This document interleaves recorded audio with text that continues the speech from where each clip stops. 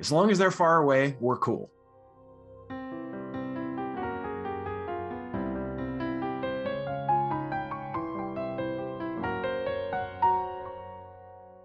From the Museum of Science in Boston, this is Pulsar, a podcast where we search for answers to the coolest questions we've ever gotten from our visitors. I'm your host, Eric, and today we're going to put our planet in peril by answering a question we get with surprising frequency: could the Earth ever be destroyed by a black hole? Joining me is the person I usually think of when I'm contemplating planetary annihilation, the bad astronomer, Dr. Phil Plait, author of Death from the Skies: These Are the Ways the World Will End. Dr. Plait, thanks so much for being here on Pulsar. Oh, my pleasure. I'm really happy to support the museum. So it turns out a lot of people ask us this question only having heard of black holes as awesome, powerful things in space and not really knowing what they are. So can we start with an overview of what makes a black hole a black hole? Sure. What makes a black hole is its intense gravity. The gravity that you feel from an object depends on two things: how much stuff is in that object, how much mass it has, and how close you are to it. And if you take a lot of mass and squeeze it into a smaller and smaller volume, you can get closer and closer to it because it's smaller. And when that happens, the gravity gets stronger and stronger. And at some point, if you have enough mass squeezed into a tiny enough volume, you get a black hole. Black holes have really, really, really strong gravity. That Hollywood, maybe like general perception of a black hole being a hole that opens in space, not really true. It's just really powerful gravity. It still can do a lot of annihilation, but it's not something that's going to just appear somewhere, like right next to the Earth. Right. And the power of the black hole comes from the fact that its gravity gets more intense the closer you are to it.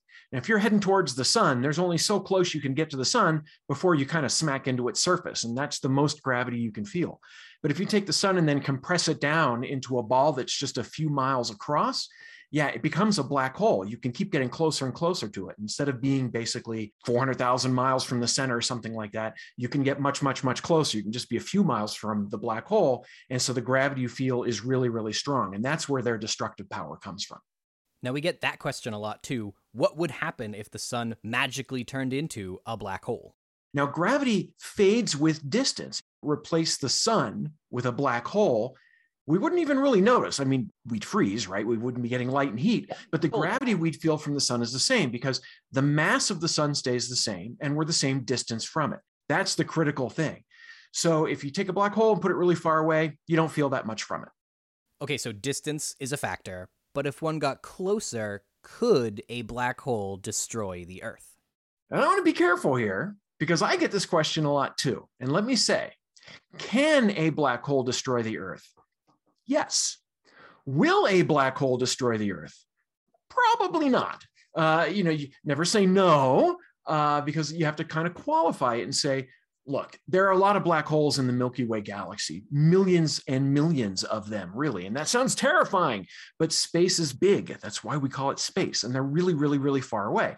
And if you do the math, it's actually fairly complicated and say, well, how often would a black hole get close enough to the sun and to the Earth to do damage? And the answer is essentially never. Over the entire age of the universe, this probably has not happened. If it had happened, we wouldn't be here. So, right away, that tells you over 4 billion years, it hasn't happened even once. So nothing to lose sleep over, which is great. But say one did wander into the solar system, what kind of things would we notice first?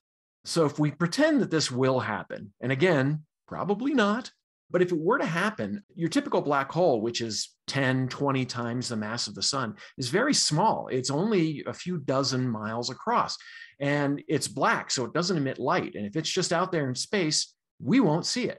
Now, it may have some effect on starlight. As starlight passes it, it gets bent and warped, and we might notice that. That would be pretty cool, although terrifying. But the effect it would have gravitationally on us would at first probably be with the outer planets, or even these chunks of ice and rock that orbit the sun, even out past Neptune. These are like gigantic comets, and the gravity of the black hole would probably disturb those. And we'd see these things falling in towards the sun and think, wow, we're getting a lot of comets lately. What's going on with that? Oh, maybe it's a black hole. And then as it gets closer, the orbits of the planets would change, and we'd see that because we know how the planets go around the sun. And then if it got close enough to Earth, then it would be bad. The moon might get pulled out of its orbit. And then there are the tides. Gravity changes with distance. The closer you are to something, the stronger the gravity.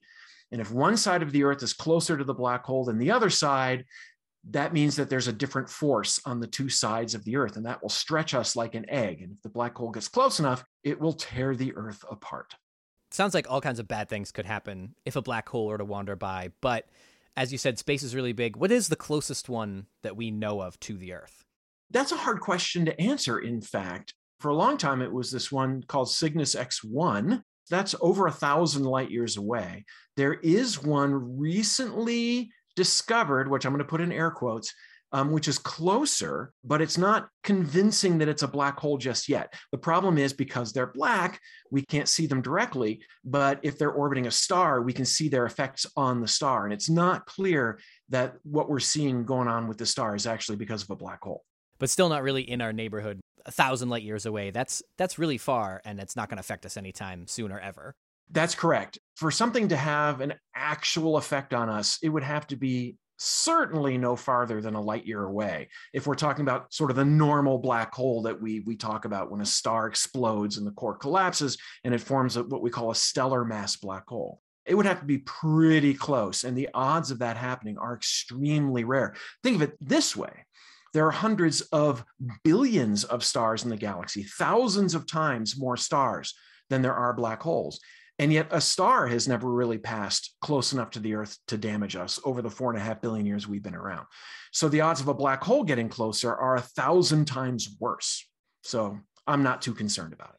Now, black holes don't show up too often in science fiction, but you got your nickname by pointing out the bad astronomy in movies like nonsense with moon phases not changing or magical orbits and space stations that have unexplained gravity. So I have to ask, are there any particularly bad or good representations of black holes from popular films? Yeah, if you watch Disney's The Black Hole from the 1970s, it's not great. But the movie Interstellar, which came out a few years ago, and I'll preface this with saying, I didn't care for it. Not my cup of tea. But the representation of black holes in it was done very well. They talk about the intense gravity. They talk about how black holes can spin. They talk about the tides from a black hole. And they also talk about, and this was an important part of the movie, time dilation. The closer you get to a black hole and the stronger the gravity is, your clock ticks slower. Time flows more slowly for you compared to somebody really far away from the black hole. And that's a real effect. It's not like a mechanical thing where your watch is just slowing down. Time literally moves more slowly.